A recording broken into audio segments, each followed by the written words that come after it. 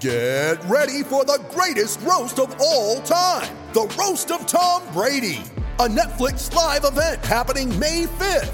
Hosted by Kevin Hart, the 7-time world champion gets his cleats held to the fire by famous friends and frenemies on an unforgettable night where everything is fair game. Tune in on May 5th at 5 p.m. Pacific time for the Roast of Tom Brady, live only on Netflix.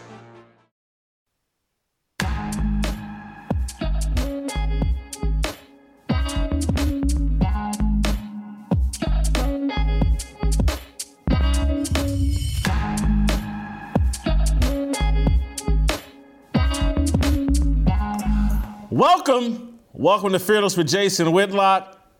I am Jason Whitlock, your host. Happy Friday. Isn't it great? It's Friday. We got the whole weekend. It's awesome.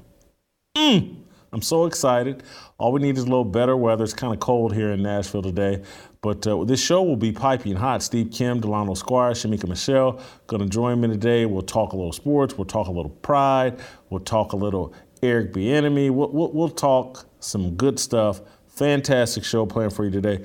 Before we do any of that, though, I want to talk to you about my good friends at Nugenix. You guys know what a big adjustment it is getting older.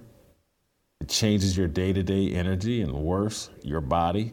It gets hard to stay healthy. You might have more of this dad bod that's trending, or as I call it, the Whitlock gluttony bod. You don't want that. It's okay. But you know what I can say? Because I've been using Nugenix and I've been working out and my testosterone level is starting to go up. I think it was yesterday. My maid came. I hadn't used my maid. I'd been doing a little bit of my own cleaning, but my apartment was a total mess. In order to get out from underneath the mess that I made, I had to get my maid to come back. And so I hadn't seen her in several months, maybe since October or September. And so she surprised me when she showed up. I'm shirtless.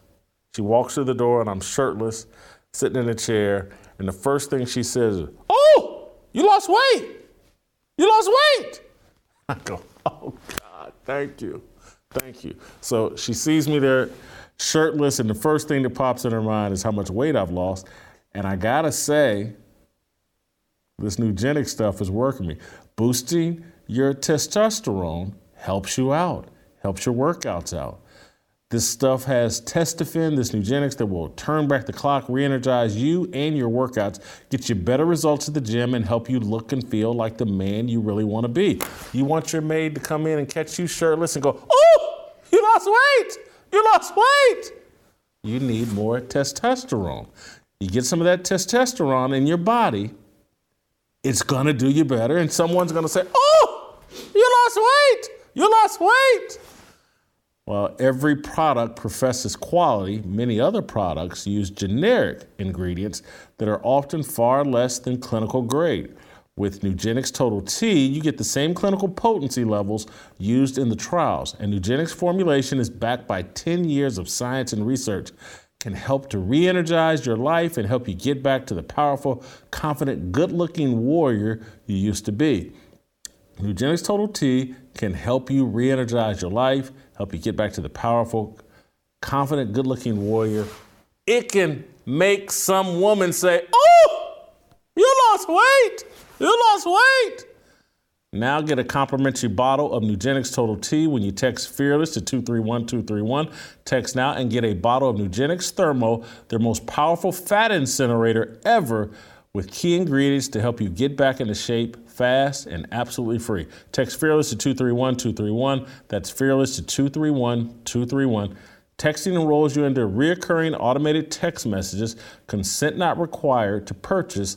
Message and data rates may apply. Let's go out to Steve Kim.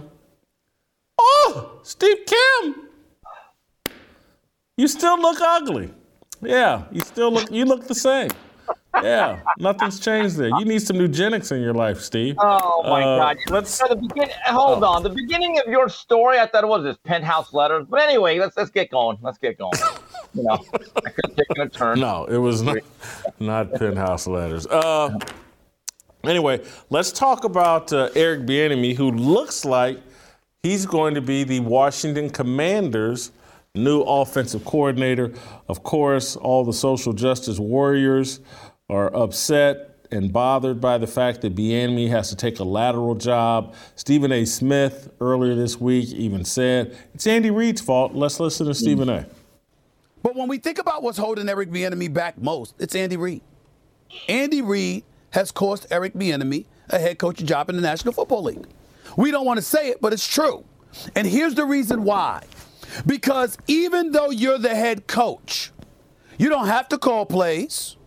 He chose to. Not all the time. Most of the time it might be Eric Bieniemy. But Andy Reid not only called some plays, he made sure we knew he called plays. The NFL community knew he called plays. There's plenty of head coaches in the National Football League, Coach Herm Edwards, Mad Dog Russo, you've been covering sports for decades. There's plenty of head coaches in the league that have offensive coordinators that are calling plays. Even when they make a call, you don't hear about it because the offensive coordinator is calling the plays. You might get in his ear and say, I want to see this, I want to see this, I want to see that. But it's their job. Yet somehow in Kansas City, it's convoluted. 1 minute it's Eric Bieniemy, another minute it's Andy Reid. Well, who's calling and who deserves credit? If you give owners a choice to give credit to somebody, who the hell do you think they're going to give credit to? They're going to give credit to Andy Reid. Did Stephen A. make any sense at all there? Do you think any of that's based in fact, logic, reason? To me, none, but I'll let you go first. You ever see that video of when Stephen A. Smith tried that boxing workout and he was working mitts? I thought that would be the low point until that. The reason why no one ever thought it is because it's so illogical. Can I go Greta Thunberg here to Andy Reid? How dare you do your job properly as an offensive guru and actually run your offense and call the plays? He's literally saying, how in the world can Andy Reid do his job so well and bring joy and pride to Kansas City and make every quarterback so productive? This is on you, fat white guy, and your supremacy as an offensive mastermind. It's just the dumbest thing. Look, at the end of the day, what Andy Reid has going for him, and Coach JB talks about this a lot, and you think about it, every quarterback that is blessed to be coached by that man right there has their best years. Look at Alex Smith. Alex Smith as a number one pick for the most part in San Francisco. Very uneven tenure till the very end, and Harbaugh was able to get the best out of him in San Francisco. His best years statistically came as a Kansas City Chief. Donovan McNabb. It looked like to me for the first 8 years he was going to be a Hall of Famer under the direction of Andy Reid. Andy Reid's nickname should be the common denominator because he is just that to a lot of quarterbacks who have their best runs. So as a Kansas City Chiefs fan, I would be looking at this and hearing this from Stephen A. Smith, and I would just be bewildered by the logic of it. Again, think about it. He's ripping Andy Reid for being unbelievably good at his job. It makes no sense. It makes no sense. It speaks to black men aren't responsible for anything. Anything bad that happens to them is someone else's fault. Anything good that happens to them, it's all their responsibility. Andy Reid's had in Kansas City, I think, 3 offensive coordinators. Yep. And so his calling plays and running his offense didn't stop the other 2 from getting jobs. Now, you could say, oh, well, the other 2 were white and they're not dealing with all that racism. Half the NFL has virtually interviewed Eric Bieniemy for their head coaching job. You're not going to convince me that 13 and 14 NFL owners, many of them with a previous history of hiring black coaches, Eric Bieniemy's black. We just don't want to touch him. There's something going on with Eric Bieniemy in these interviews, and to sit here and to try to blame it on Andy Reid and to sit here and try to pretend like Eric Bieniemy's calling most of the plays and is responsible for that offense and Andy Reid is taking the credit. It's just a joke, man. It's embarrassing. Jason, how about this? So Andy Reid gets no credit for elevating Eric Bieniemy's football acumen and having people believe that he himself is his offensive wizard.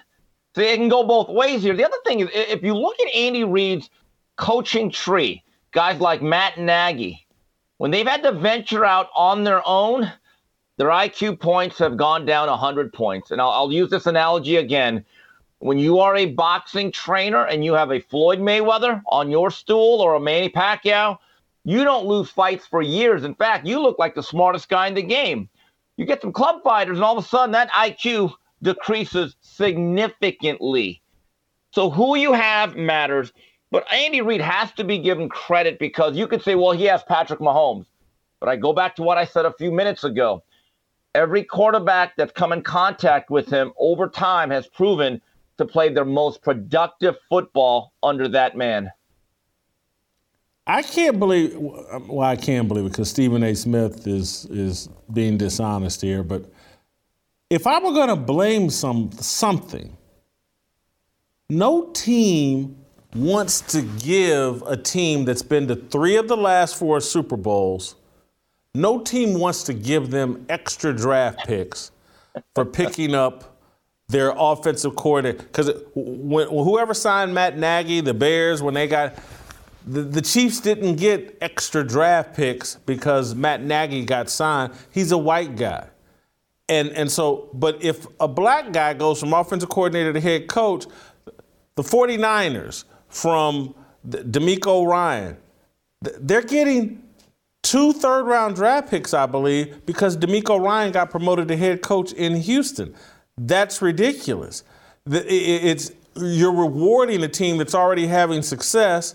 And so here's a team that's won 2 of the last 4 Super Bowls, has the best quarterback in football, and Stephen A. Smith can't piece together like, I wouldn't want to be the team that handed the Chiefs and Andy Reid more draft picks. They're already beating our brains in, already winning Super Bowls. That's more responsible for Eric Bieniemy not getting a head coaching job than than Andy Reid calling plays. The other thing do we think these excuses, and I think they will, are going to follow Eric Bieniemy to Washington? If the Washington Commanders don't have offensive success, trust me, Stephen A. and all of the social media people, they're going to blame Ron Rivera. They're going to blame whoever the general manager is. They're going to blame whoever the team president is. Eric Bieniemy's bulletproof. If they have the 32nd ranked offense in Washington, it won't be Eric Bieniemy's fault. Well, think about this. You go from Patrick Mahomes to that quarterback situation, which last year, and again, things can change. This is the offseason. You went from Carson Wentz to Taylor Heineke, right? So you went from a has-been to a never was. So right there, that's a steep upgrade. I look at this Washington team. They have one real standout, Scary Terry McLaurin, excellent receiver. I think he's actually underrated given the fact he doesn't get a lot of help in terms of who throws him the ball. But you're right. Now the heat is going to go on the organization. Think about this. The organization that actually is going to hire him and theoretically give him a raise, now they're going to be blamed for not being good enough around him. But I think this is a very tough spot for Bieniemy because, number one, you're going from Patrick Mahomes to what I would call a below-average quarterback situation. And now the pressure's on you to produce, and it's not going to happen. Players matter. And so I just look at this, and now I believe the Redskins draft right smack dab in the middle of the first round. I think 16th, right? Jason, unless they significantly make a move up that ladder and say, okay, we got to give Bieniemy his foundational quarterback. Here's the other issue. I'm not really sure there's a surefire future Pro Bowler in this draft. I kind of sort of like Bryce Young, but he's a little bit small. C.J. Stroud I like. I think he's a very good prospect.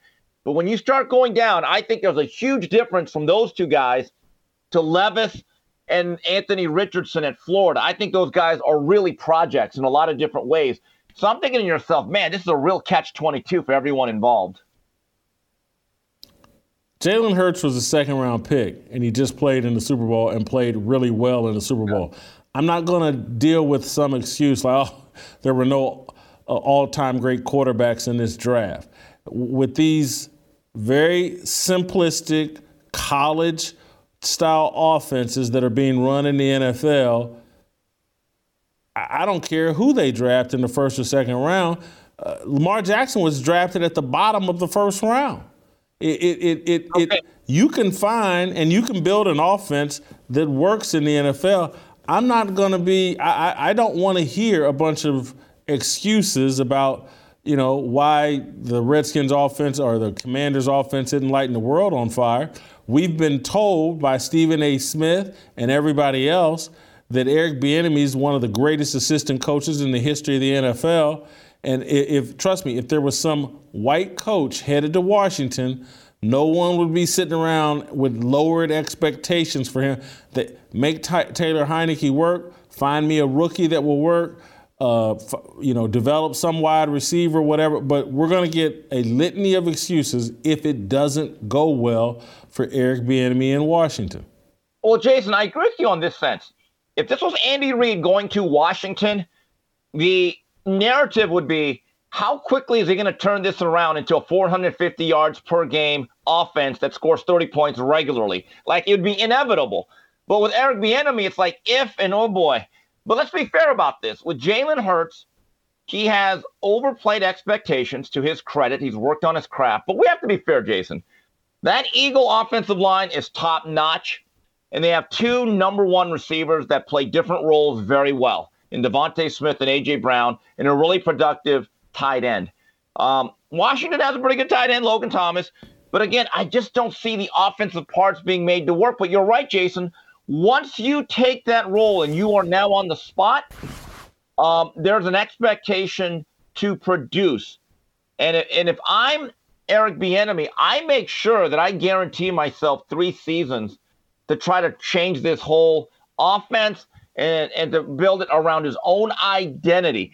I think this is going to be one of the great experiments that we're all going to be keeping an eye on for the next year or two. Let's be honest, Jason, in 8-9 months as the football season begins, me and you are going to be watching a lot of Washington Commanders football and looking through that box score. And I just look at that team. Outside of McLaurin, I just see a lot of flotsam and jetsam offensively. I'm going to tell you the other thing. I can't remember. It's a defensive coordinator. Did Miami get a new defensive coordinator this offseason? I think it's Vic Fangio, isn't it? Vic Fangio, I think. Getting paid $4.5 million a year to be the defensive coordinator. That's the other reason we got to cut out this pity party like, oh, my God, he's just an offensive coordinator. What they're paying these coordinators now, it's real money. I guarantee you Eric Bieniemy's getting around $3.5 million, if not $4 million from the Washington Commanders, and we're going to throw a pity party for him? You want to know why Brian Flores was comfortable taking the defensive coordinator's job? It's because the pay has skyrocketed for a defensive coordinator. It's a lower stress job that pays you like you're the head coach now. I'm not going to be interested in a bunch of excuses and a pity party for Eric Bieniemy. He's got to ride Andy Reid's coattails, and now he's got his own offense to run, and we'll find out. I honestly, for Eric Bieniemy's sake, I hope he's as good as everyone says he is, or he develops into that. I hope he has a lot of success, and I mean that sincerely, because a lot of this is outside of his control. This is the media that has made him into this guy solely based on his skin color. Some white coach that was sitting there riding Andy Reid's coattail and couldn't perform well in interviews and didn't get a job, nobody would be crying about it. They'd say, well, he's getting paid $1.5 million, $2 million for carrying Andy's clipboard. It's like being a backup quarterback. It's one of the greatest jobs in sports. Miss me with the BS. I want to move on to my main man, Tiger Woods, who's performing performing quite well. And by the way, I think Sam Howell is the starter in 23 for the Washington Commanders as of right now. Yeah. But that's as of right now. Yeah, I want to move on and talk about Tiger Woods. Got off to a decent start yesterday, 2 under, finished the last 3 holes with birdies. I think he's 2 under again today. No, he's even par today. Playing relatively well, looks good on the course. He's caught some heat for giving Justin Thomas. He outdrove him on a hole. He outdrove him several times, but one time he handed him a tampon as a joke after outdriving him. And of course, the media melted down, called it sexist, called it, immature. Your thoughts on Tiger Woods, how he's playing this weekend in the Genesis Open, and him giving a tampon, the Genesis Invitational, and giving a tampon to Justin Thomas? My first thought, what about Brett Favre? Okay, no, but seriously, here's the thing about all the pearl clutching going on. I think it's funny. It's one of the more human moments. I've always thought Tiger Woods had a very plastic personality. I've always thought him to be kind of dull and cliche machine, kind of cold, almost robotic, and stuff like this. I kind of think it's hilarious. And by the way, maybe Justin Thomas, for that moment in time on that hole, maybe he identified as a female. Did anyone think about that? Huh? So, look, I actually kind of defend Tiger. Tiger, maybe you do have a soul. Maybe you are kind of funny. Maybe you are one of the boys. You know what? Thumbs up. I like it. And then, of course, is it sexist? Yeah, because it used to be, hey, you hit like a girl, you throw like a girl, you punch like a girl. But to actually use a prop, like he actually went somewhere to get a tampon, put it right next to his golf clubs, right? And said, oh, this guy, if he shanks one or if I'm going to give him this. And then the wherewithal here, buddy. That's what I think of your drive. I actually enjoy it. Tiger, you are finally showing signs of human male life. Thumbs up. You're good by me, Eldrick. Obviously, I love it. It's the kind of humor commonplace in locker rooms and on golf courses. Yes. And, any of the people, I think it was USA Today that wrote a piece complaining about it or whatever.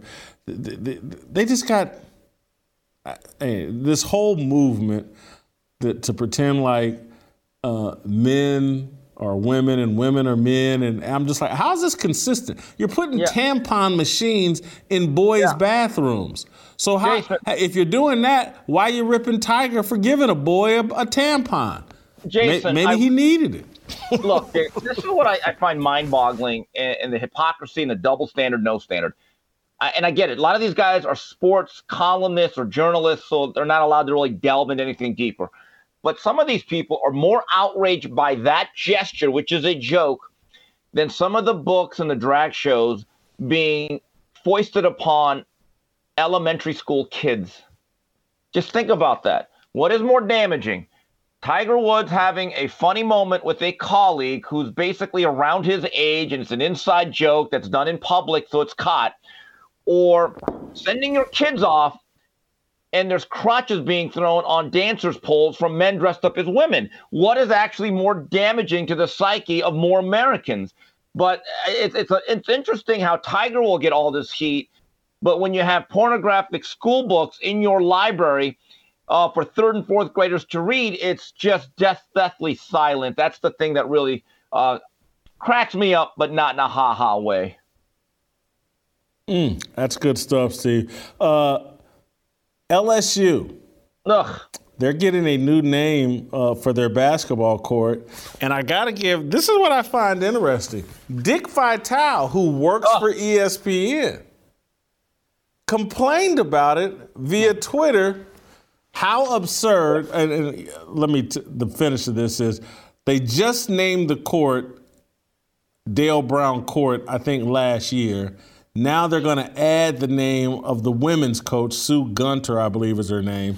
Dick Vitale complaining over Twitter, how absurd in Louisiana. The governor wants to change the name of the LSU basketball court that was named Dale Brown Court in a dedication ceremony about a year ago.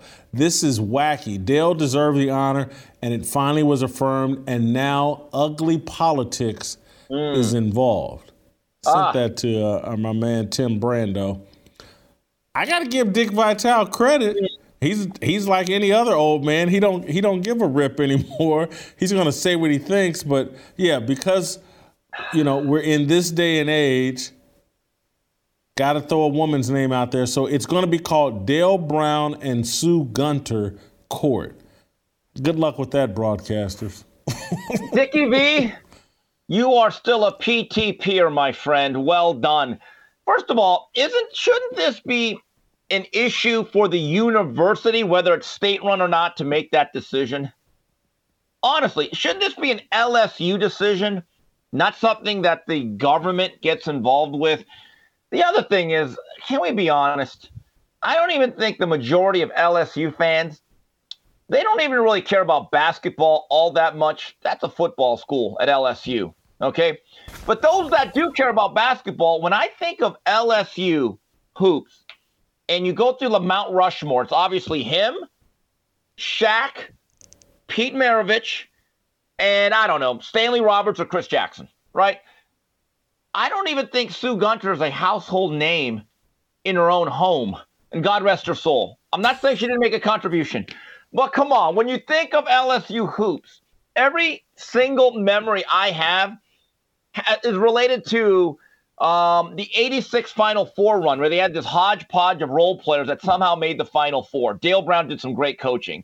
Shaq O'Neal, Chris Jackson scoring 50 points as a freshman, had the quickest release I've ever seen off a crossover dribble. And then, Stanley Roberts, who could have been a Hall of Famer, but he loved food a lot.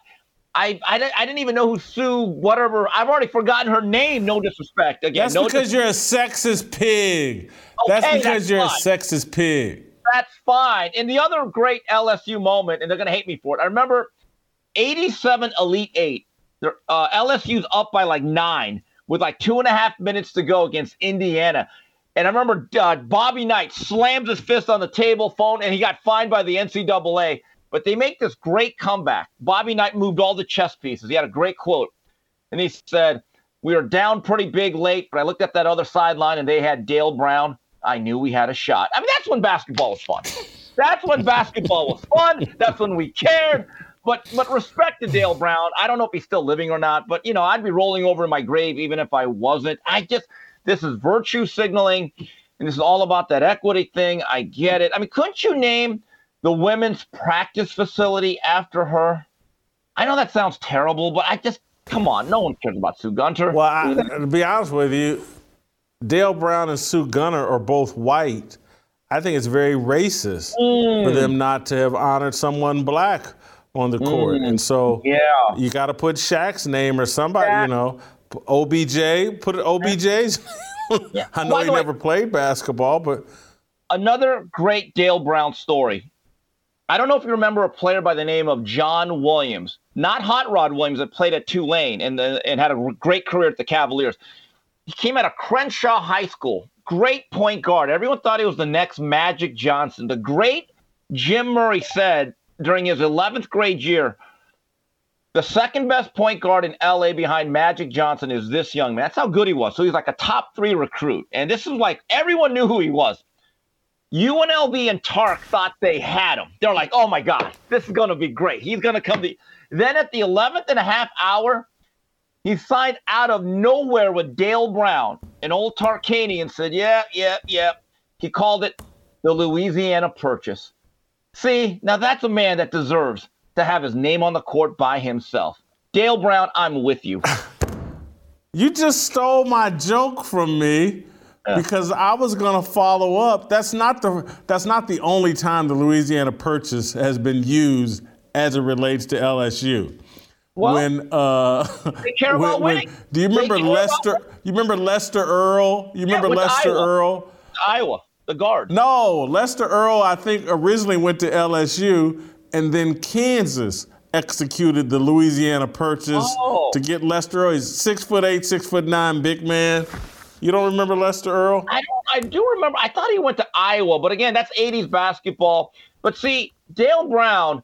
No, Lester Earl's definitely in the 90s, 2000s. Okay, but go ahead. One thing about Dale Brown, he gave that school or that program an identity. Like, even after the Shaq era, they didn't really have that many good years, and then, he left the job. But you always kind of knew with Dale Brown that, hey, he was there, and he was a great motivational speaker. He could motivate underdogs. He was fun with the media, and he was an icon. He truly is. He never won a Final Four, never went to the end, and never went all the way. But he kind of made you care. Like, when I think of Illinois basketball to this day, you're going to think I'm crazy. I don't think of Kendall Gill. I think of Lou Henson. I do. When I think of Iowa basketball, I don't really think of B.J. Armstrong or AC. I think of Dr. Tom Davis. And it's almost like they're saying, and I think there's something to this, and I may be grasping at straws. It's like, yeah, that old white guy. I don't think he should be sharing his name. But you're right, that lady, she's also old and white. There's an issue here now. There's an issue. We got to get the DIE radar going on that one. Finally, Steve, Adam Silver sat down with an interview with Sage Steele. Oh, okay. And Sage. Talked about, he'd like to do something about players demanding trades.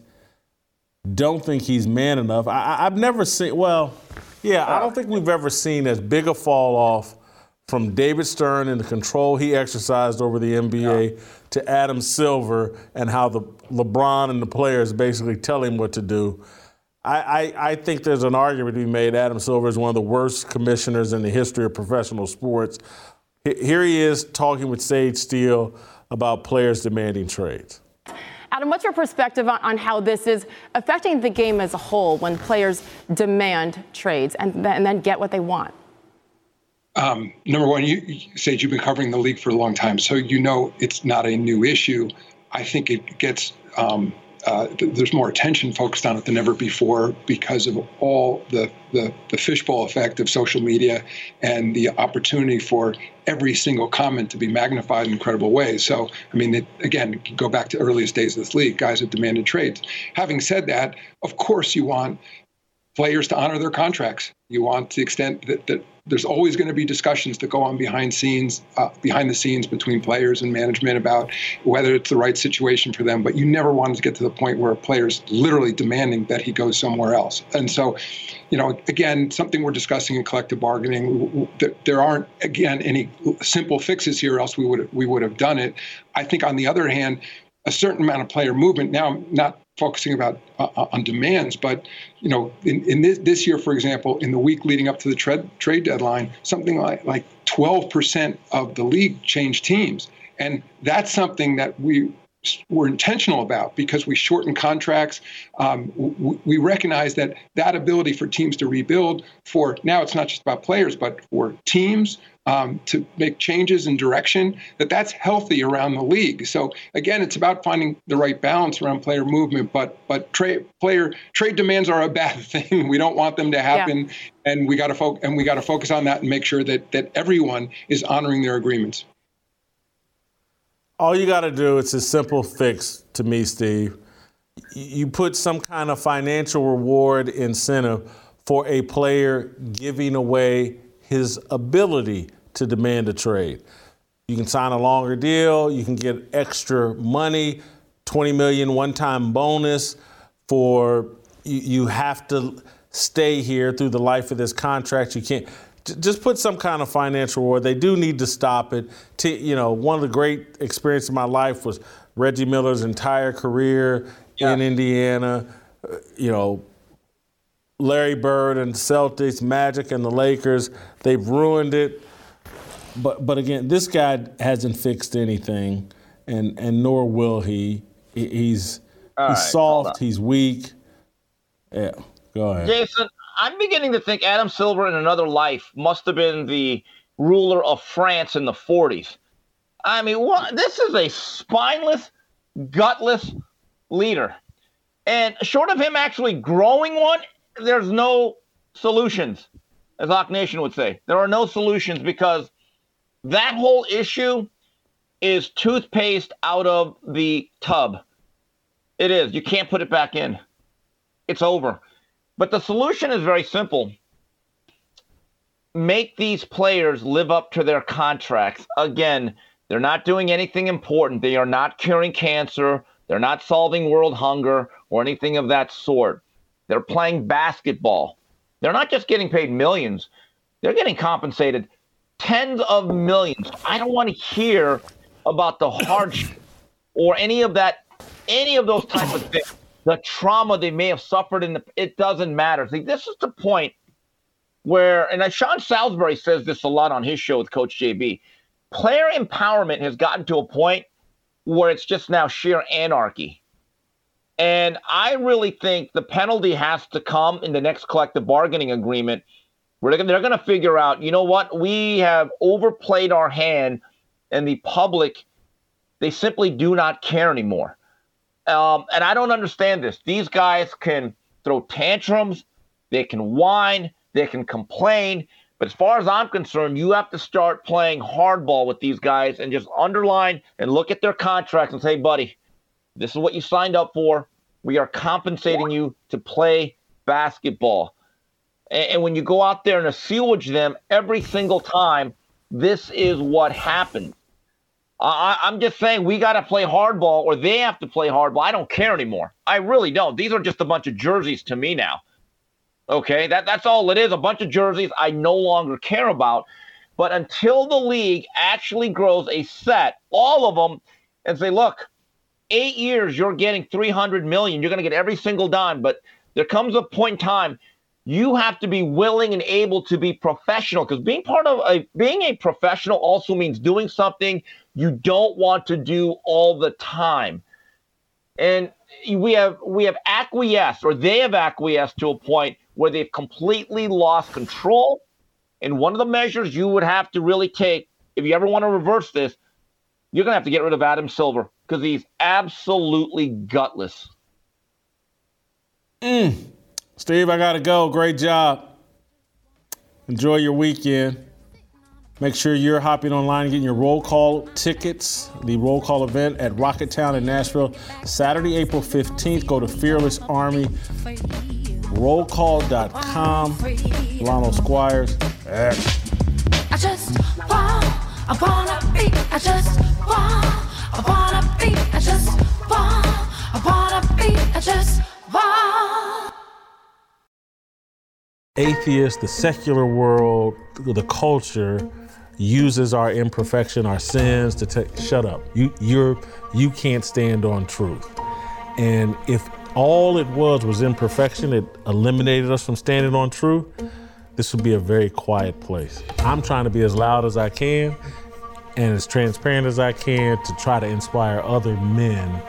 We know you're imperfect. You know you're imperfect. God's grace and mercy gives you the right to stand on his truth and to speak that loudly into the culture, and we have to do that. You can look around and say, these guys have taken over everything. They own the CDC, the NIH, they got the president. Is transgender surgery for children? Colleges today are nothing but leftist indoctrination centers working fully against the Bible.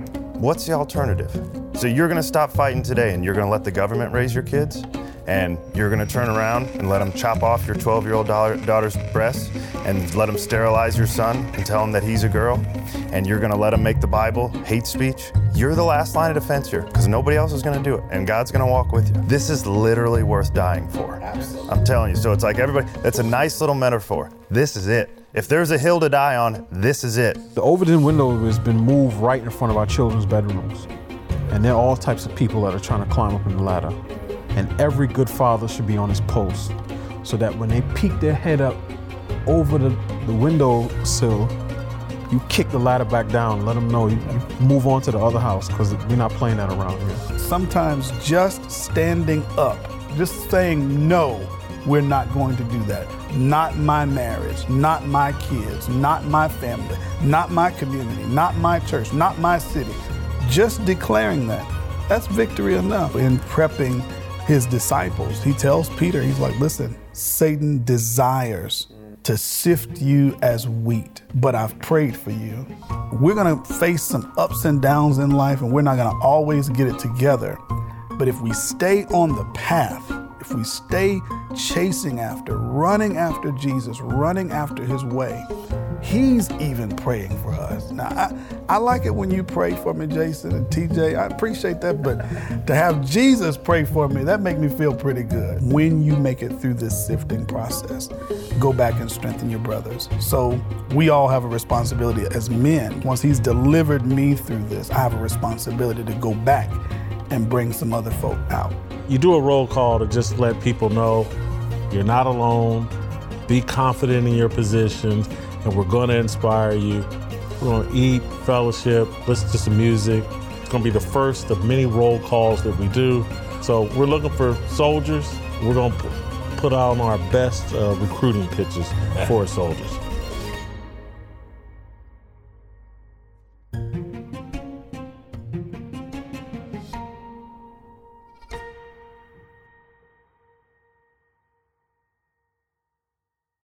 You ready? Showtime. On May 3rd, summer starts with The Fall Guy. Let's do it later. Let's drink a spicy margarita. Make some bad decisions. Yes. Audiences are falling in love with the most entertaining film of the year. Fall Guy. Fall Guy? Fall Guy. That's what the poster said. See Ryan Gosling and Emily Blunt in the movie critics say exists to make you happy. Trying to make it out? Nope. Because I don't either. It's not what I'm into right now. What are you into? Talking. Yeah. The Fall Guy. Only in theaters May 3rd. Rated PG-13.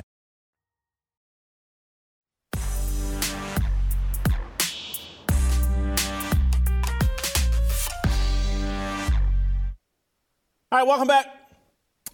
Yesterday, as you know, or hopefully you know, hopefully you watched yesterday's show, I had a pretty spirited discussion about pride and why I think pride is very poisonous. I want to recap just a little bit, and because we started yesterday's discussion off talking about the Proud Family.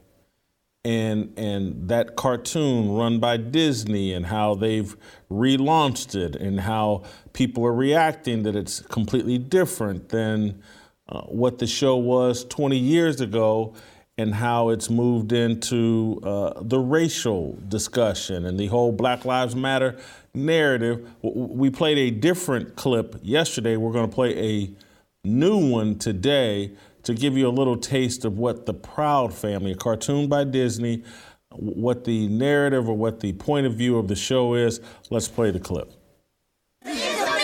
Oh, no. Hey! What are you doing? Get over here! No, Dad! We will not stop until that statue of that slave owner comes tumbling down! Slave owner? Oscar? You gotta be jiving! Christian A. Smith! Christian A. Smith! His legacy is a myth! Christian A. Smith! His legacy is a myth! Christian A. Smith! His legacy... Officers, please put these little kids in cuffs, y'all. But just kids. Audience, no photos, please. Why are you in riot gear? We don't see no riot here! Come on, y'all. Here come Wizard Kelly and his goons. Penny, stand your ground. Why are you in riot gear? We don't see no intimidate us. Barry, don't just stand there. Do something. Let's go. They're gonna arrest our baby. Do something with your white privilege.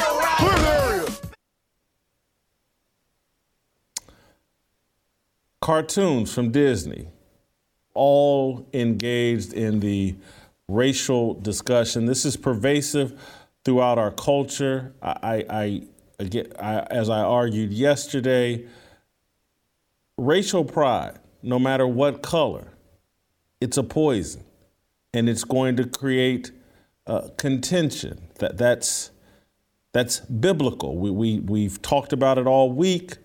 That we've pointed to verses in Proverbs and how pride is at the root of all contention, and we have a very contentious society. And so part of the reaction to that contention is that, now white people are starting to more publicly push back no different from how black people at a point in the 1940s, 50s, and 60s started pushing back and using now in 2020, they're using viral videos to push back of, hey, you're saying we're this way. Here's video of black people behaving poorly.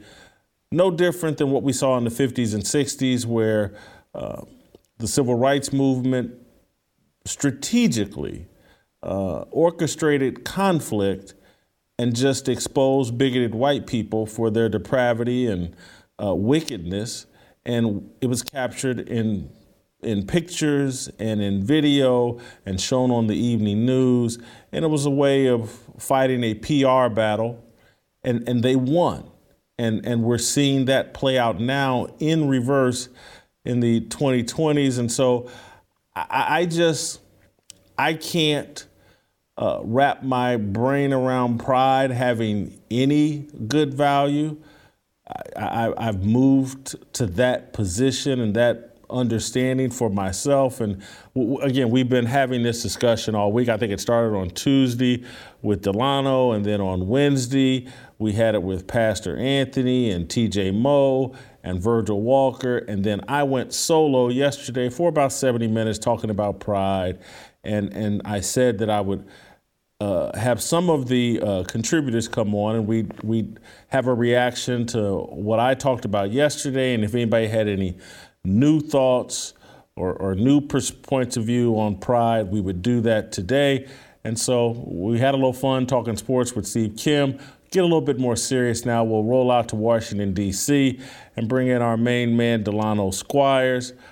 Delano has written a column that I wouldn't say is directly tied, but it's tied to some degree, particularly about the viral videos that people are leaning into and using. So it is directly tied to that conversation that we had yesterday. And so, Delano, if you would tell us your point of view that you reflected in your column today. Sure.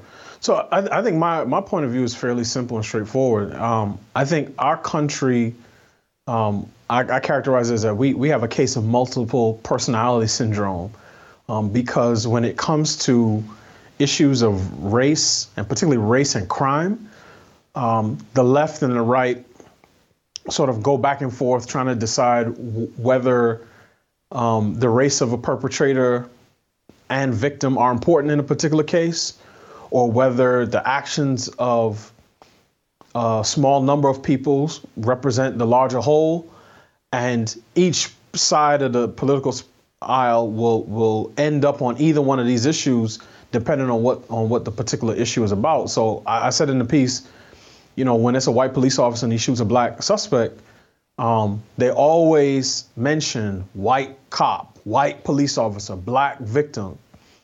But when it's a black, for instance, someone who commits a mass shooting, or anyone who's non-white for that matter, the race of the skin color of the suspect becomes a lot less important to the story. And what I said, and I think this sort of picks up on what you were talking about yesterday, is that I'm starting to see conservatives playing into some of playing in that same lane in terms of racializing incidents that they see online, viral incidents. And sometimes they'll do it subtly. They'll post a video and they'll say, see any patterns? Or sometimes I mentioned they may put up a meme. There's one, I was trying to find a good example, but it's of a woman named Jane Goodall, who some people may know, spent a lifetime, studying primates in Africa. And she's holding up some binoculars and it'll say, the meme will say fascinating behavior. And people will just put that there, right? So they're playing in this space of racializing bad behavior. And my point is that I think that's a bad idea across the board. I think that sin is an issue across humanity. I don't think that there's any vice nor virtue that's inherent to any particular group of people. That doesn't mean some types of behavior aren't more prevalent among some groups in certain periods of time. And you talked about, the types of things that whites did to blacks, a generation ago. And then you're also talking about the types of videos that you're seeing, particularly now where it's, black people oftentimes brutalizing white folks. So I think my general where I land is that we should look at these issues biblically. We should understand that apart from Christ, we all stand condemned because of our sin. We should understand that the seed of all different types of depraved behavior rests within each and every one of us. And we should pull away from any sort of racial essentialist framework that states or implies that a person's antisocial behaviors are inherent to their group because of their skin color. And so for me, what I'm arguing, and I think or at least I'm making the attempt to argue it from a biblical perspective, that to me, I think the Bible spells out that pride and idolatry are at the root of most sin. And so white pride set off things in white people, a denial of rights and privileges, but at the root of that denial of rights and privileges is a denial of people's dignity and humanity. And so that's what drives, a denial of dignity and humanity will drive the other things. And so what I think I'm seeing, and it's unfortunate, and what I think I'm seeing from white people, whether conservative or liberal or whatever, is they feel like the culture is attempting to deny them dignity and humanity when Disney is doing cartoons intended for kids that are framing white people up as evil, when it seems you can go on corporate media outlets and platforms and virtually say anything you want about a white heterosexual man, and everybody just stands right. Yep, you're right.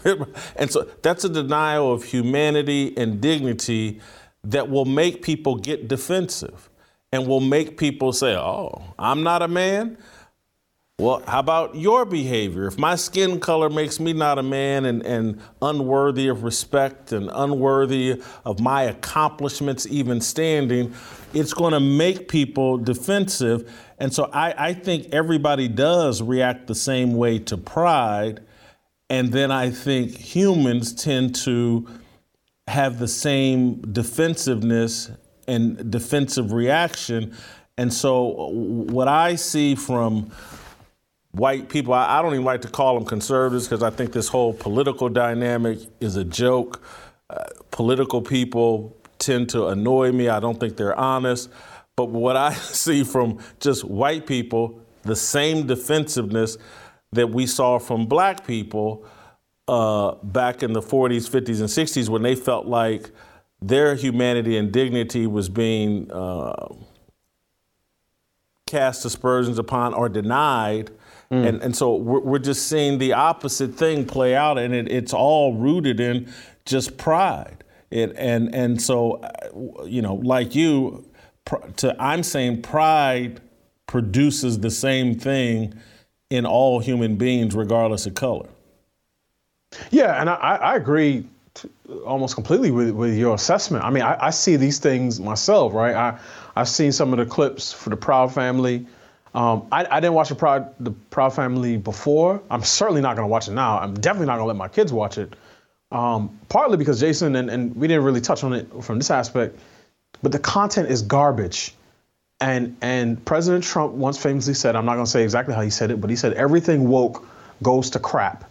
And I find that in terms of the content, when they're trying to fit this sort of 1619 style, partisan message into the framework, into the content, it makes it feels forced, right? So that's one issue.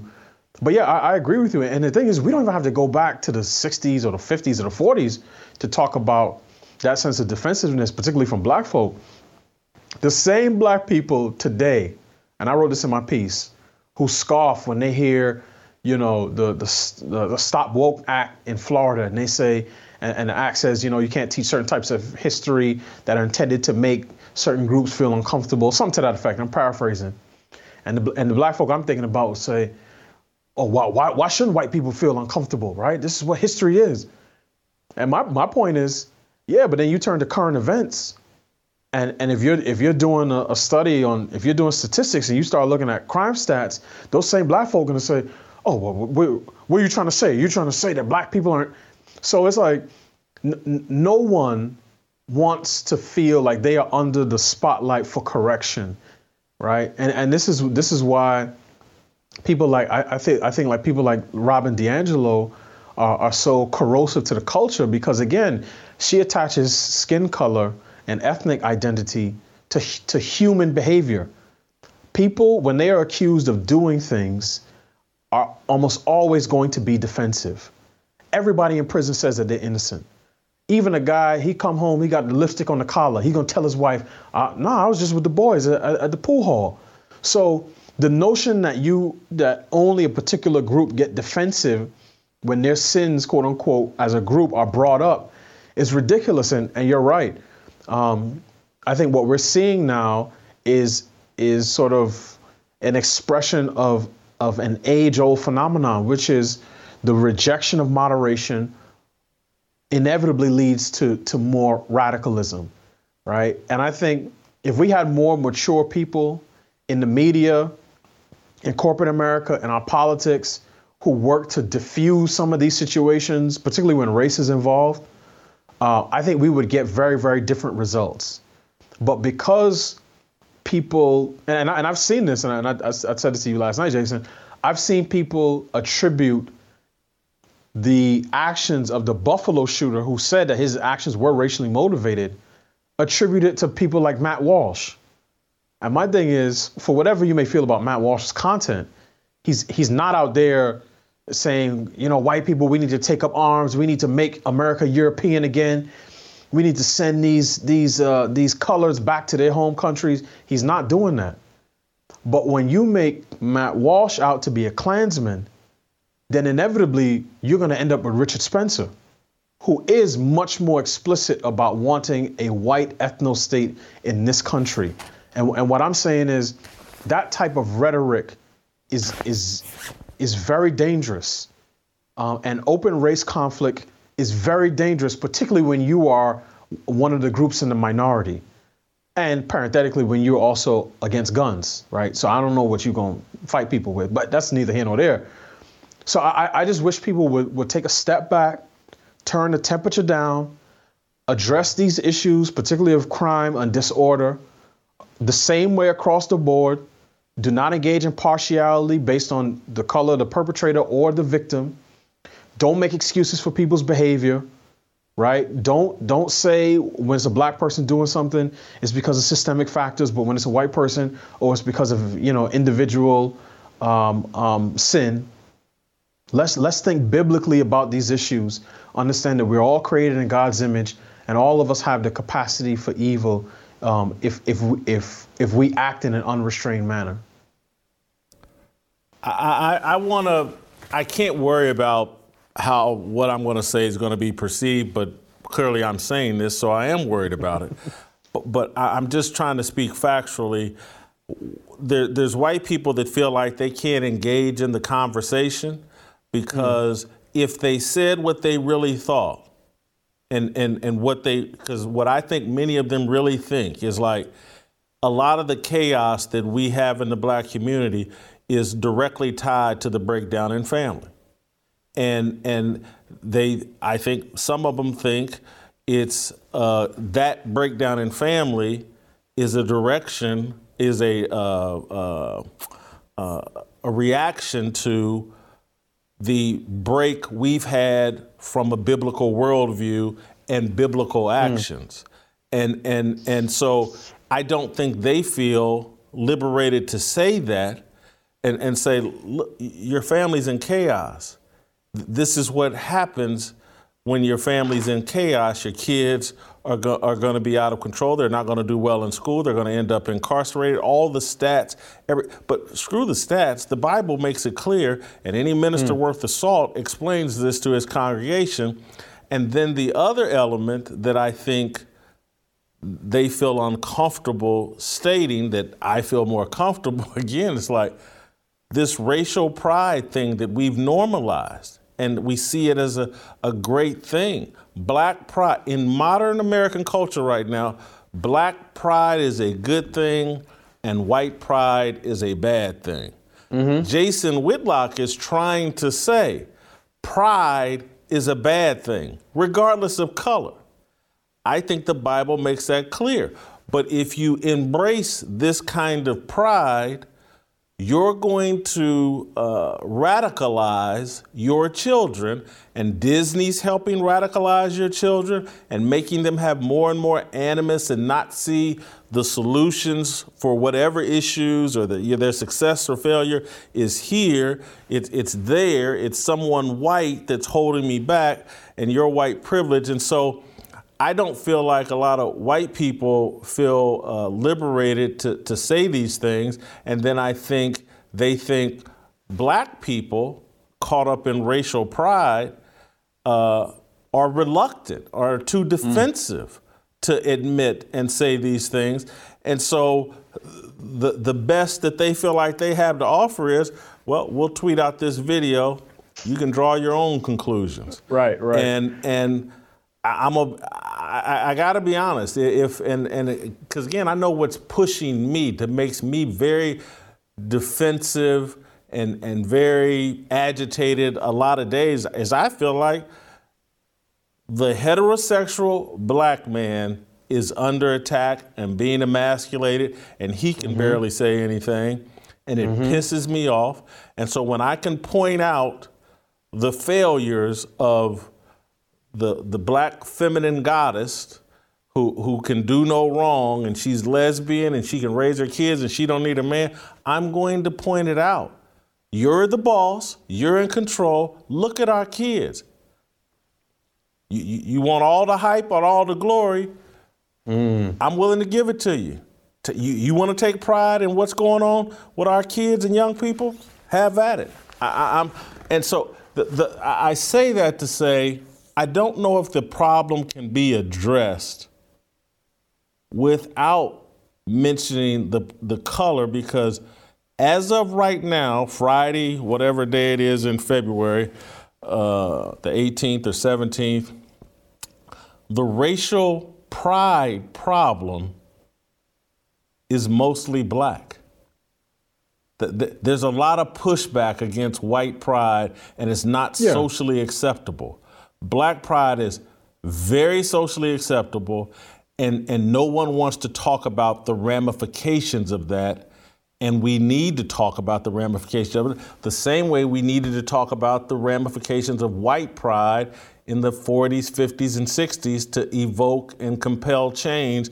We got to talk about black pride and what it's doing, and people are arguing, and I certainly argued yesterday, these videos need to be put in our face. This is pride. This isn't skin color. That's pride in skin color, and walking away from God and family. That we have to talk about that. This is a specific issue that's most acute right now in us. Yeah, I agree with you in terms of talking about the issue. When I talk about race as it relates to these incidents, what I'm cautioning against is making an essentialist argument that says that the behavior of a particular group is inherent to who they are.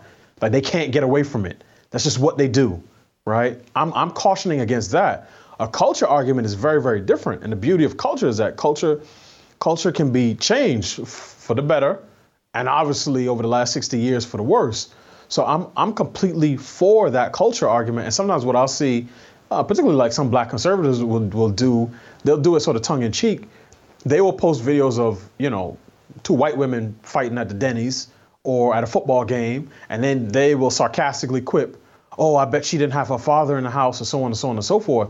And my thing is this: social disorder is social disorder to me. And quiet as it's kept, a lot of white folks, depending on where they live and a lot of times socioeconomic status, don't have intact families. They're going through the very same issues that we go through, particularly in urban areas. So I'm gonna go a step further, though. Let me go. I hate to cut you off, but I want to go a step further.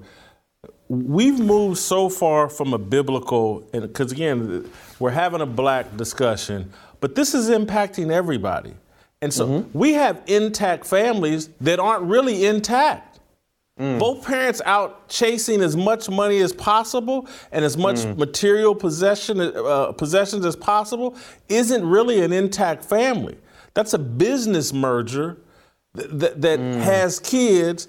And so that's why you're seeing a lot of chaos and gender dysphoria and all the issues. It's across the board. We have a particular problem because, again, this racial pride and this animus that we're instilling in young people. But the fall of kids, it's across the board. They're not being developed properly because no one wants to sacrifice for their kids anymore, not if it means I can't have the two kind of cars I want and a 4,000 square foot house. And I sit there and think, well, hold on. I got here, and I was happy as a kid. And me and my father lived in a 400 square foot apartment, 1 bathroom, 1 bedroom. And I wasn't miserable. This is weird. And so, and now all happiness depends on, do you got 4,000 square foot? Do you have a pool in your backyard? Did you get every pair of Air Jordans that ever came out? What my happiness wasn't predicated on that. That's a very, bottom line, atheists to me, and I hate to generalize about all atheists, but I'm going to, that's at the root of the problem, but I'll just go back because I'm jumping around. But white people have been put into a box where they feel like if they make the biblical argument, oh, that's just a white evangelical, and they're the most racist people in the world. The founding fathers, they were religious too, and they defended slavery, and so they're just in a box. They can't say anything, and so I get why they just put the videos out and don't put no comments on them, because there's almost nothing they could say that would be acceptable. And honestly, Jason, I mean, you don't have to be white to figure that out. I mean, you and I and people, contributors to the show, we do this, but the number of black conservatives who will consistently, publicly, and boldly talk about the cultural issues, particularly within the black community, regardless of what venue they're in, is very, very few. Because there is that sense of not wanting to air dirty laundry, not wanting to play into certain types of stereotypes. That's real and palpable. So it makes a lot of black folk not talk about things that we see every day in our own neighborhoods, in our own communities. Like we take the bus, we take the train, we see when school lets out, right? We see the kids at the McDonald's or the Chipotle or wherever. And a lot of people want to hide their head in the sand and not address these issues. So I agree with you, and I wish I thought about this before I came on the show. There's a video that I've seen on Twitter where it's like a bunch of people, different groups. It looks like it's an empty warehouse. And they have a group of white kids and a group of black kids. And they ask each group, take a step forward if you're proud of your race. And all of the black kids step forward. And I think maybe 1 out of 5 of the white kids step forward. And I sent it to my friends and I said, does this look like what you would expect in a country that's quote unquote white, sort of infected with white supremacy? Because it's not, right? As you said, we are in a different day and time in our country's history. This is not 1963. This is not 1923. So the rules of the road are very, very different. As you said, I've seen it with my own eyes. The ways in which cable news hosts, the Joy Reids, the Tiffany Crosses of the world, they can speak in generalities. They can talk about those darn Karens and all the problems that they cause. They can say 53% of white women, y'all are the problem, y'all voted for Trump. But if somebody, a black person, goes on a show and says, yeah, I think some of the issues we have in our communities is because of the breakdown of the family, then everybody's going to spend the next 2 weeks, on top of your head saying that you hate black people and you're a mouthpiece for white supremacy. So, yeah, I see that pride.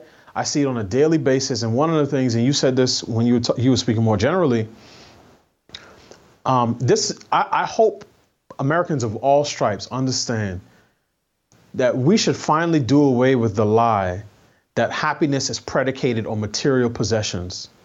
Because no group of people in the history of the world has ever had more material comforts or technological advances as the average American today. Even poor kids have iPhones. And even some of the folks who, they say, it's a long march to freedom, and black people, we want this and want that, and we want these changes and so on and so forth. But the more people get, the more miserable they seem to be. Because contentedness does not come with stuff. And the Apostle Paul said this. He's like, in all, and I'm paraphrasing, all seasons I've learned to be content, whether I abound or whether I have lack. And contentment is really, to me, it's a God issue, right? It's finding your contentment in something outside of yourself. And I think we lack that here in the States. And that's why it doesn't matter how much stuff you have. If you think that you should have more, and the only reason you don't have more is because someone who's more privileged than you has more than you have, then you're always going to be infected with that spirit of ingratitude. And I think, so the racial pride that you're talking about, I think works itself out in different ways. Even within the black community, right? Because the upper crust, the people, the DEI consultants, the HBCU grads, the folks in the Boule, all of those people, their pride is exhibited in a very different way. It's always about, this person, they have something that they didn't deserve. That should be me. I work twice as hard. Why don't I have X, Y, and Z? But then, particularly for the young kids, when they're accosting white diners out as they eat and demanding that they chant Black Lives Matter, you see it working out in a different sense. And part of what this is, and I've long felt this, it is a cry for affirmation. The average sort of, I'm blackity black, black, black, black of the berry, sweet of the juice type person is desperately seeking the affirmation and acknowledgement from white people. This is why they think that we should spend all of our time on Karen hunting and talking about incidents in Walmart parking lots and Target parking lots, because they get their sense of self-worth either from making white people feel uncomfortable or getting white people to parrot the words that they want or buy the products that they want or go to the seminars that they want. And these are people who are confused. And I do think part of this is when you lose your sense of your spiritual foundation, you are going to look for something else to worship. And that worship will inevitably lead you into idolatry. And idolatry does not just have to be a consistent focus on the thing that you say that you love. Idolatry can also be a consistent focus on the thing that you say that you hate. And that's why I've said in a different context, and this may seem unrelated, but I think it is. There's nobody, for instance, who talks more about Donald Trump than the Never Trump people like David French and the people at the Lincoln Project. He has become an idol to them. And all of their attention and their energy and their righteous indignation is focused on him. He may be off in Florida in a tanning bed. He's not thinking about any of these people. But every incident that happens in this country, they find a way to tie back to Donald Trump. And I think the people that you are saying are infected with this racial pride have the same outlook as it relates to white people. Everything bad in their world, they attribute to white folks. And even many of the good things that we think about, the nuclear family, being punctual, they characterize these as white values. So there is a level of idolatry, and I agree with you that there is a serious issue with pride in our country, and some of that definitely is racial pride. But as I said, ultimately we need to get back to the first things, and that's seeing ourselves as created beings and understanding the need that we have for a savior. And Delano, I'm gonna let you go because I want to get to Shamika, and I'm trying to be more disciplined with the show. But I want to say that I don't think there's confusion between love and hate. I think it's all love. I think all these people love white people, and because again, just behavior more than their words, the behavior tells you everything you need to know, and so trust me, white people are aware of this. They're confused, would love to be able to say it, but all of these people that run their mouth, Patrice Cullors, to Ice Cube, to any of them, there's nothing they will not do to gather up enough money to move out amongst white people. There's nothing they won't do. Deal drugs to their cousins and everybody in their neighborhood, kill up a few people and brag about it on a rap song, hoodwink and get black people to donate a bunch of money to Black Lives Matter, all so they can acquire enough wealth to move into a white neighborhood. That's how we define success. And so people know this. They're not fooling anybody. And we've got everybody handcuffed. Don't talk about it. Don't. Hey, Whitlock's going to be here. No one mentioned that he's 75 pounds overweight. Just ignore it. And whatever he wants out of that buffet, just let him have it. He'll be dead in 2 years. We'll worry about it then. That's the same mentality and approach we have right now collectively as black people. Let's ignore it. Kids are dropping out of school. Black boys, no one's interested in their success or future. Black girls are getting knocked up and having kids, and they're out in the streets killing each other and arguing and fussing with white folks about nothing. But let's all ignore it and pretend like it's going away. And Lord, please, they drop to their knees and Lord, please just let me get enough money to move out amongst white people so I can be happy. That's the American dream for black people. Ignore the problems till they go away. Do whatever we can to get enough money to move out among white people and then pretend like we don't like white people. It's BS. It's got to be called out is all I'm saying.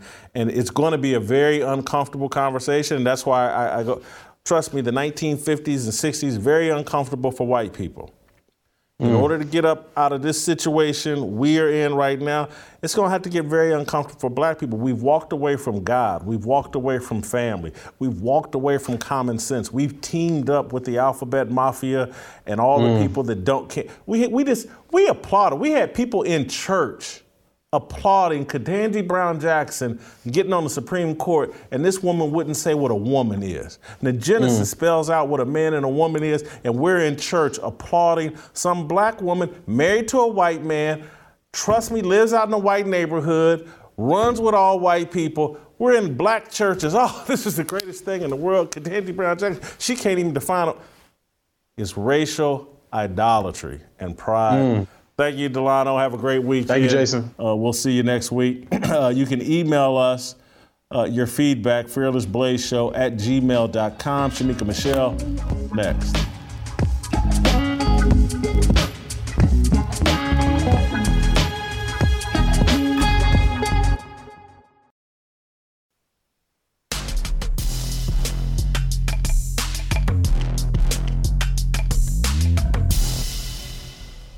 All right, welcome back. Let's roll out to North Carolina, bring in Shamoke Show, Shamika Michelle.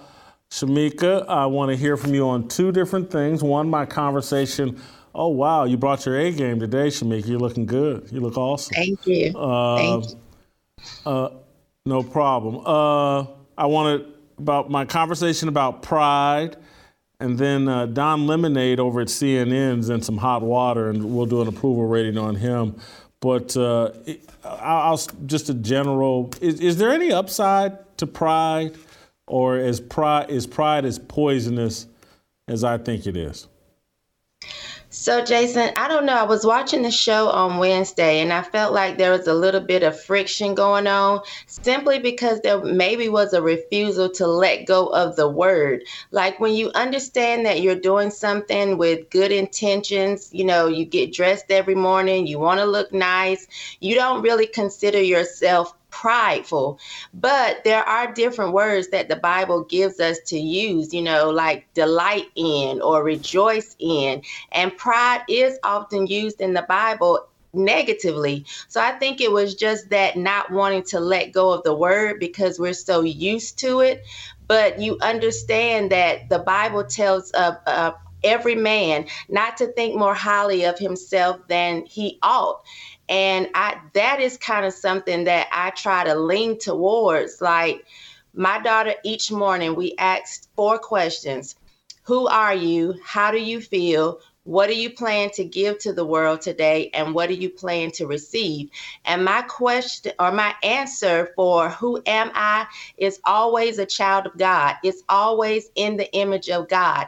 I understand that this Shamika that you all see, the personality, the look, whatever, is just what I'm wrapped in. It's not who I am.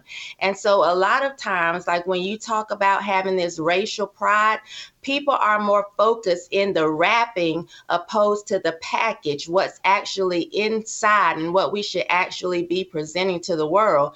And so I do think pride it means puffed up and arrogance. And if you put too much emphasis on the things that don't matter, then that's where the issues come in. And we have a lot of people putting so much emphasis on the things that don't matter. If we looked at each other as images of God, if we looked at each other as children of God, we wouldn't see color. You know, when I look at you, I see what's on the inside. Jason is just the wrapping, but it's the package that makes, you know, the most difference. Wish I had a little less wrapping.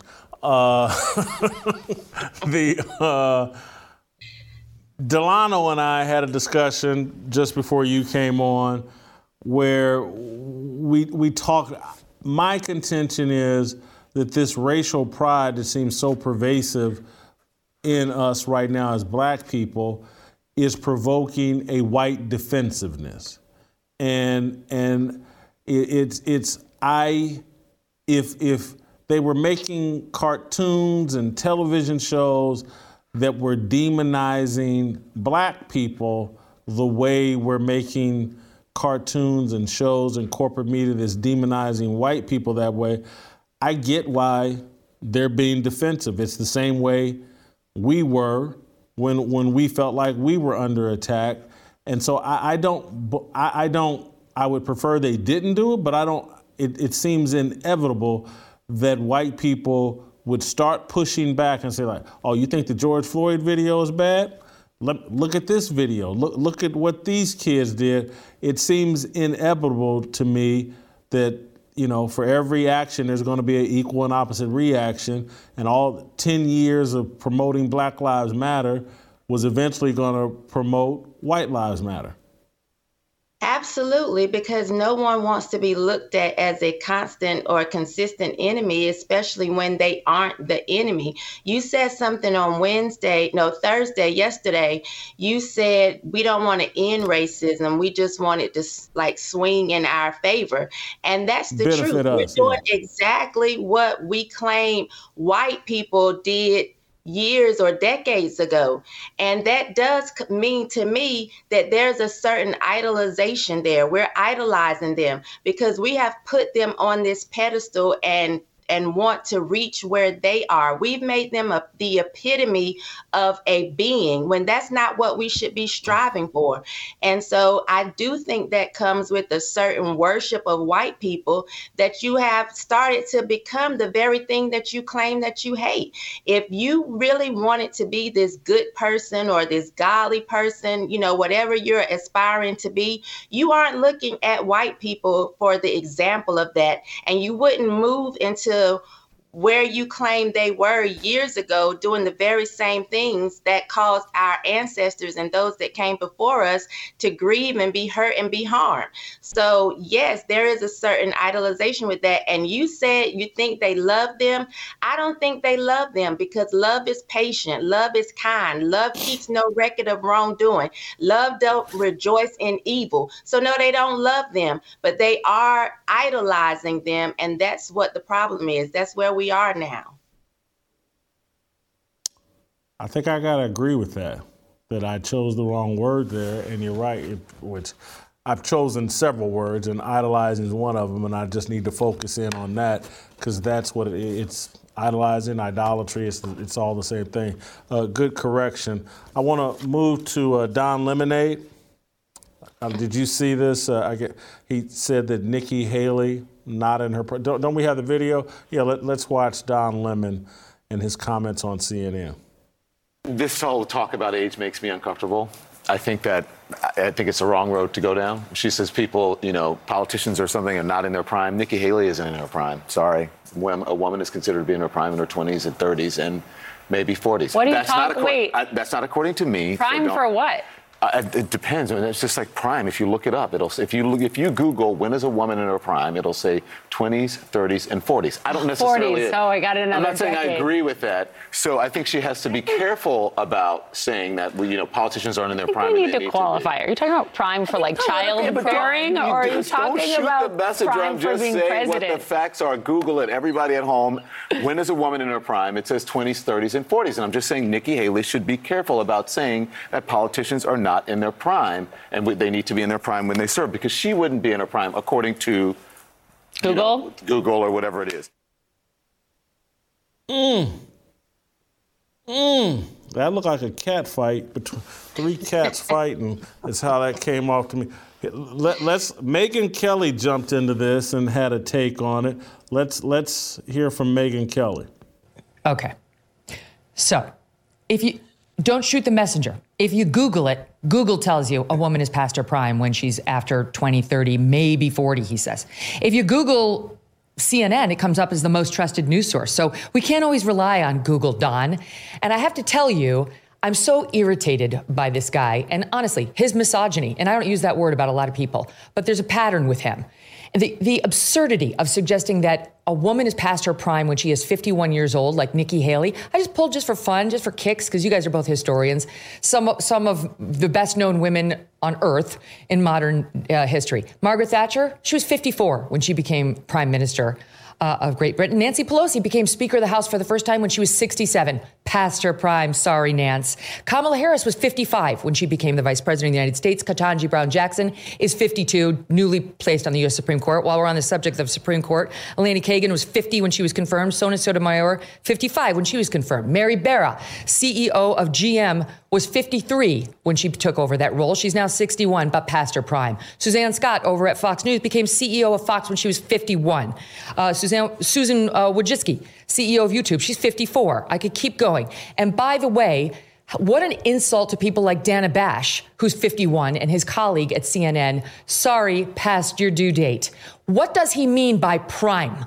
The co-anchor had an instinct that this was offensive, but frankly wasn't effective enough to actually shove it down his throat and recognize, are you referring to childbearing years? Because that is something women can mostly only do in their 20s, 30s, and 40s. And he wouldn't even sign on to that. But just childbearing is not what determines whether a woman is in her prime. What an ancient, anachronistic, stupid way of evaluating a woman's worth. The truth is, all those women I just mentioned, most of them did have kids when they were in their 20s and their 30s and their 40s. And then they went on to achieve huge professional success after they did all of the things that women are capable of doing, raising families, having babies, which only we can do, right? And instead of getting credit for that, for doing it all and achieving huge career heights in their 50s, they get reduced to, you're a nothing. You're post your due date. You're stale. You're over because you're not at the age where you could service a man in having a baby. This is blatant sexism, and shame on him for doing this on the air. And frankly, those other women on set with him were pathetic and weak in calling him out. He deserved a more robust response. He deserves it now from the colleagues at CNN. He deserves it from the colleagues in the news industry and the bosses at CNN. And it's not the first time.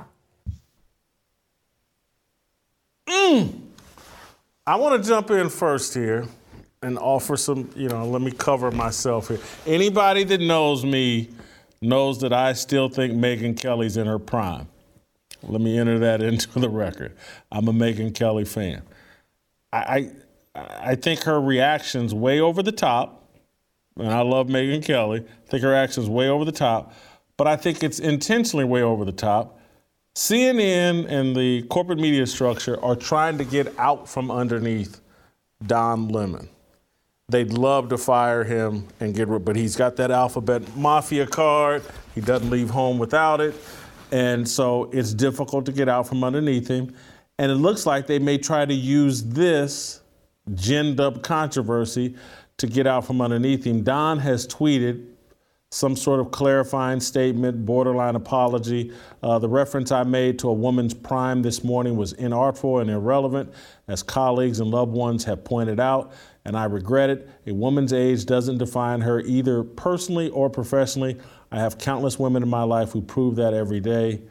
So anyway, Nikki Haley responded, liberals can't stand the idea of having competency tests for other politicians to make sure they can do the job. By the way, it's always the liberals who are the most sexist. So I don't think to call Don Lemon sexist when Don Lemon would give both of his testicles to be a woman. Everybody knows this. And I was thinking this, and I'm not even trying to be funny. His comments are based in, he's competing with women, particularly white women, for men. And so he's trying to send out a bat signal of, now you may think you want a young white girl, but, or they're past their prime. Me, on the other hand, I can service you well into my 70s and 80s. That's the message Don Lemon was trying to pump out to white men, is that there's no expiration date on what he can do for a white man. That's what he was trying to send a bat signal for. That was three women competing, jockeying for who has more value for a man in terms of servicing a man. Don Lemon thinks he has more value than the typical white woman that's in her 40s and 50s. That's what that's really about. You can think I'm trying to be funny, but I'm not. That's what all that energy was.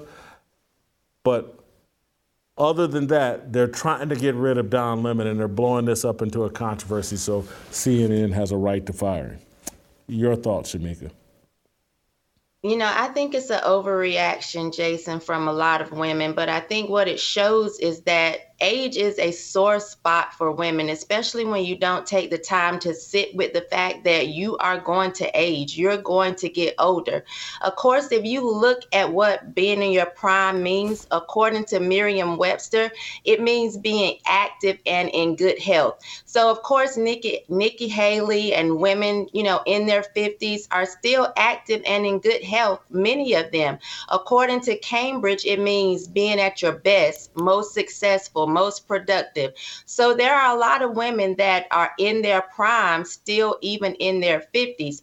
What I think that Don Lemon was doing was what most of us do. When you go tell most men, hey, why don't you go get you a woman in your prime? Most men are not going to think, let me go get a 51-year-old. That's not what they are thinking. So we can be offended by it, but that's how we think. When you think of a woman in her prime, you think someone in their 20s, or 30s, where everything is still standing up and in place where it's supposed to be. Most people don't go and look at the actual definition because that's not how we've used it for eons, but I think it shows that so many women, this is just a sore spot, because what are you upset about? You know, why are you mad? You know, Madonna is upset with everyone right now saying we don't celebrate people over 45. She's claiming that, you know, the society is sexist and misogynist because she went out here and butchered herself and now she looks like something from a horror movie. She's blaming everybody else when she should just blame herself. You can't point the finger at someone else not feeling like you look great when you didn't think you looked great. Women have to start being honest. That's a sore spot for us. And you have to sit and understand when you can't take a picture without a filter, you feel some kind of way about yourself. That's a lack of confidence. When you can't leave the house without a lace front, when you want to get butt injections and breast augmentation and you're having a midlife crisis that you're getting older. And so, you know, we can be mad at Dawn all day long, but again, you don't look at most 50-year-olds and say, oh, she's in her prime. Now, when it comes to definition, if it means peak skill, there's some areas I feel like I'm certainly in my prime at my peak skill. But, you know, I don't get upset at people feeling like, you know, that's not the ideal age for a woman. So, you know, I think it's an overreaction of women, and women just need to sit and have a good, long, hard conversation with themselves and realize that this can be a sore spot for us and get over it. And, you know, be your best self at whatever age you are. Shamika, great job. I'm going to start my weekend. We're going to play some tomorrow. We'll see you tomorrow. Royce White's going to be on the show. We're going to talk about his new show. We're going to talk about Rihanna and A$AP Rocky. Deuces.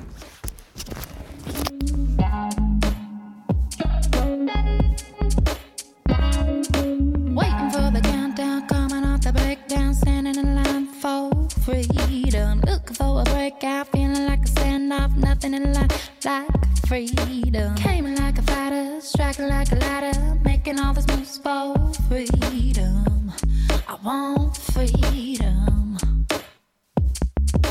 No negotiation, my sister, no relation. We all just wanna have freedom. Sitting on a corner, never been alone. I'm breaking my back for freedom. Blessed, we are living, get back. We are receiving, all deceiving. We all wanna be free. We want freedom. I just want, I wanna be, I just